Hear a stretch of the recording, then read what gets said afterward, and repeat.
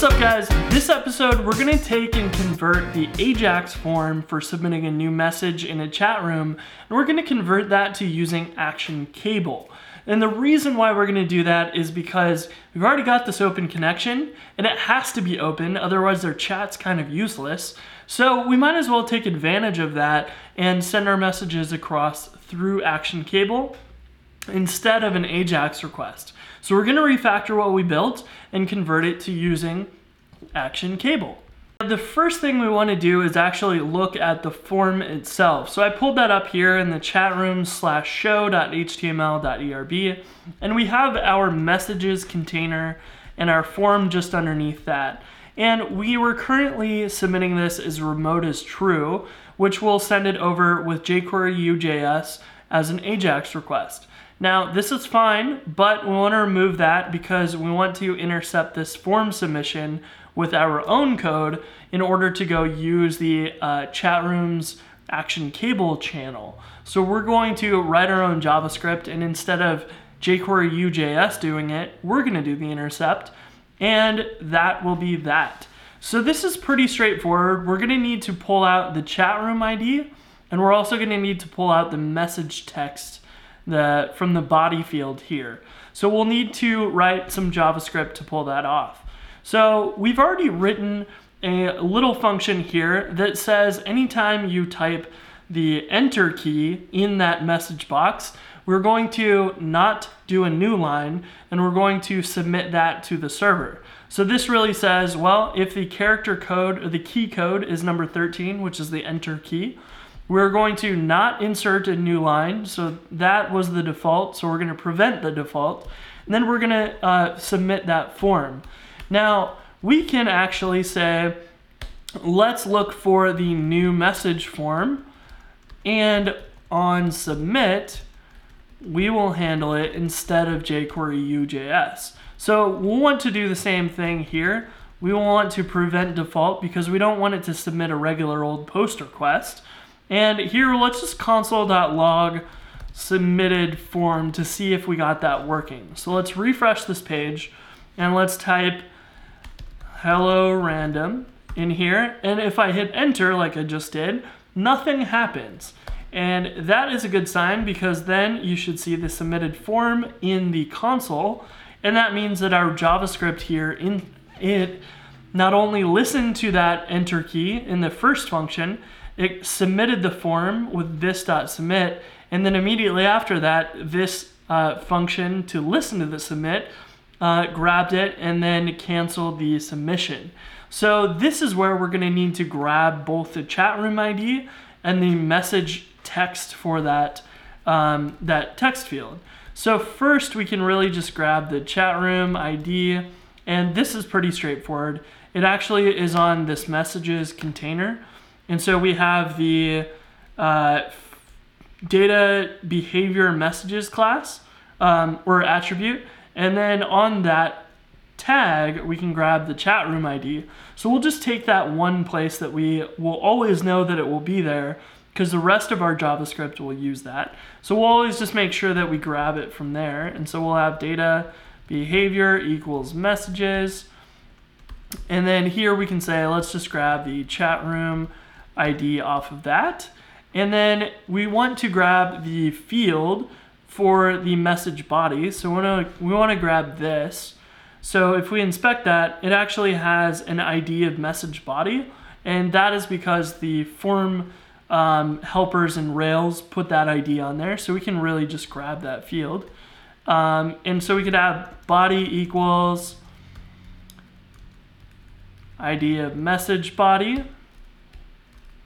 And then here we can grab that value from it and submit it over with our app channel with ActionCable. So let's do that. Let's grab that. We got those two items, and we can go into the other channels chatroom.coffee. So this is actually the one that defines the ActionCable subscription to the server side. And here you can just add any new methods that you would like. So we can say send message, and we can pass in that chat room ID and the message itself into a function. And app chat rooms or any of these ActionCable subscriptions on the client side are going to have this @perform method. And if you call this, it's going to call the ActionCable perform method that comes with the ActionCable JavaScript. So you won't actually really see that, but behind the scenes, this sends it over the WebSocket connection. And so you can take this and call any method you want on the server side and pass in your hash of parameters or options that you would like. So we can just say chat room ID is chat room ID and message equals message. And so we'll send over this object, this JSON object, and the server side will receive that.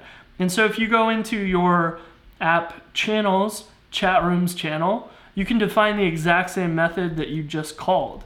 So send message here will match up to, let's split this so you can see both of these. So this @perform is calling send message, which will be converted to this send message here. And we'll have some data that we receive, which will be this object here. And we will be able to receive that. And let's just say rails.logger.info data. And so we will have this set up so that we can perform that message, that send message function server side, and we can just pass that data over, and ActionCable is going to know what to do. It will convert it to the Ruby function. It will call that function. It will execute that server side and do whatever you want. So that means all we have to do then is to go back to our original chatrooms.coffee here, not the channel. And all we need to do is say, let's grab this app.chatrooms. Oops. Let's just type it out. Chat rooms. And you just call that method that you created. So you would say send message, chat room ID, which is this variable. And then you pass in the body.value. So we're going to take, this is the field itself, and we're going to grab the value out of the field, so the actual text that you typed, and we'll send that over as the message argument, which will get sent over again to the server-side channel and will be received as one object because we have this in a JSON object. So this makes it all into one thing, and then we have data on the server, which is that one thing, and it's just a hash, and we can pull that apart and display it. So let's save all of this, refresh our page here, and then let's type test random and hit enter, and this should submit, and we should be able to look at our logs here, and you'll see that user2 received this message, which was the info that we did, the railslogger.info. So you can see that user2 send or called the send message function and passed over this JSON hash that got converted into a Ruby hash or JSON object. So this got converted over to a Ruby hash, and you have full access to all of that stuff just from the Ruby side of things, just like you did on the client side. So it's cool. It actually just transmits this data and says, well, from the JavaScript, you can call any functions that you want server side and you're good to go as long as they're defined in chat rooms channel. So as long as you access the right ActionCable subscription in your JavaScript, you can always call those methods server side from your JavaScript. So that's pretty neat. This is not very hard.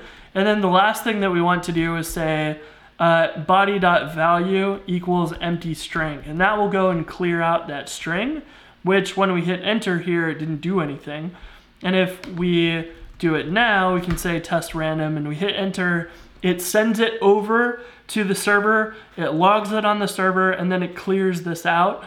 And so that is all working. Now the only thing we need to do next is to take that and instead of logging that message server side, like we did here, we can actually just take this and transmit or broadcast that to all of the recipients for this channel, for that chat room. So we have the ID, so we know the ID, and we're basically able to do the exact same publish as we did with the Ajax action. So now the question is, how do we actually go save that message and then send it out and broadcast it again? Well, conveniently, we already did that. So we can go into that messages controller that we created before, and we can basically duplicate all the work that this does and put it in that function in the chat rooms channel. So this is pretty cool. So basically, we can set that chat room just as we did before, and we can say find, but instead of using params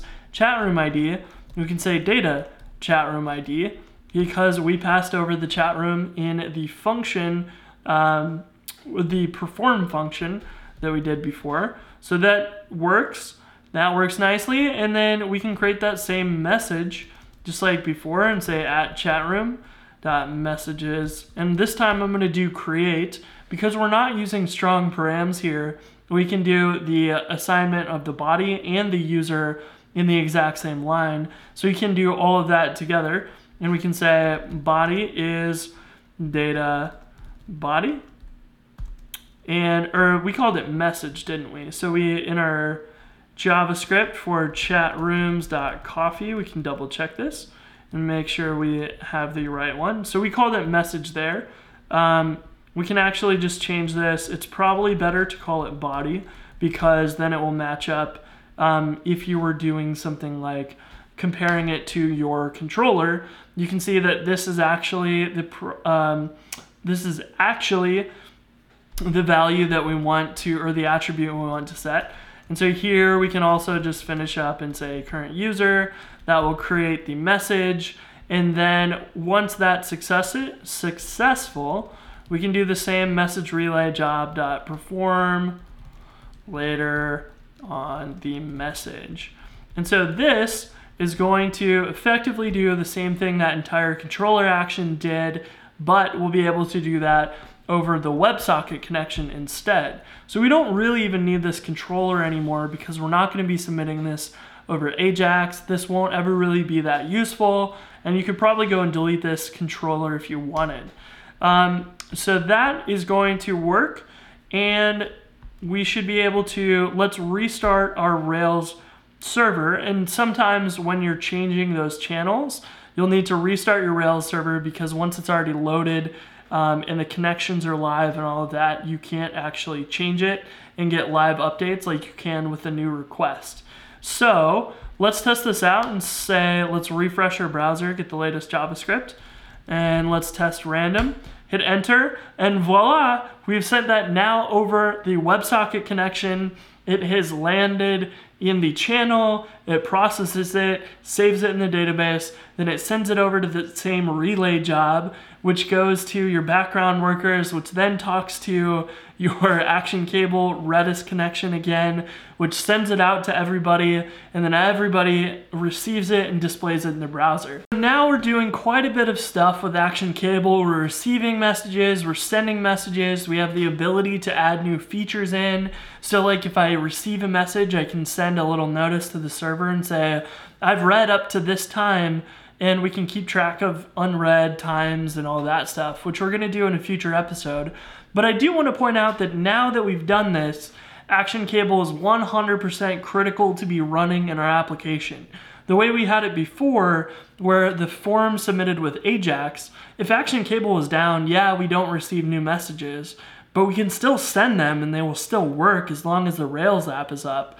But now that that sending goes over the WebSockets as well, the Rails app could be functional, but if ActionCable isn't, our app doesn't do anything, and it isn't able to save any messages, and that's a problem. So you have to kind of keep in mind what you want to use your WebSockets for and determine whether or not it's crucial for it to be up as much as possible. Of course, in a chat room application, you're going to focus more on this connection being up as much as possible. But if it's sort of a side project or something where you're doing notifications, like you might consider making the requests over Ajax for sending data and just using it for receiving notifications. GitHub's a good example of this, where the GitHub issues will update in real time using WebSockets, but if it were to go down, you wouldn't really lose out on that much of a user experience at the end of the day. You just kind of lose out that someone commented, but you can still comment and you can still use it, even if they're struggling keeping their WebSocket servers up for whatever reason. Like maybe they blow up in traffic one day and they're able to keep the website up, but not the WebSockets. So it's just something to keep in mind. It's now a new dependency that you're 100% relying on, and that should affect the way that you go build your application, just to keep that in mind so that you don't build something that really, when it goes down hard. So that's kind of just something to keep in mind so that you can build a lot more sturdy applications just in case something bad happens.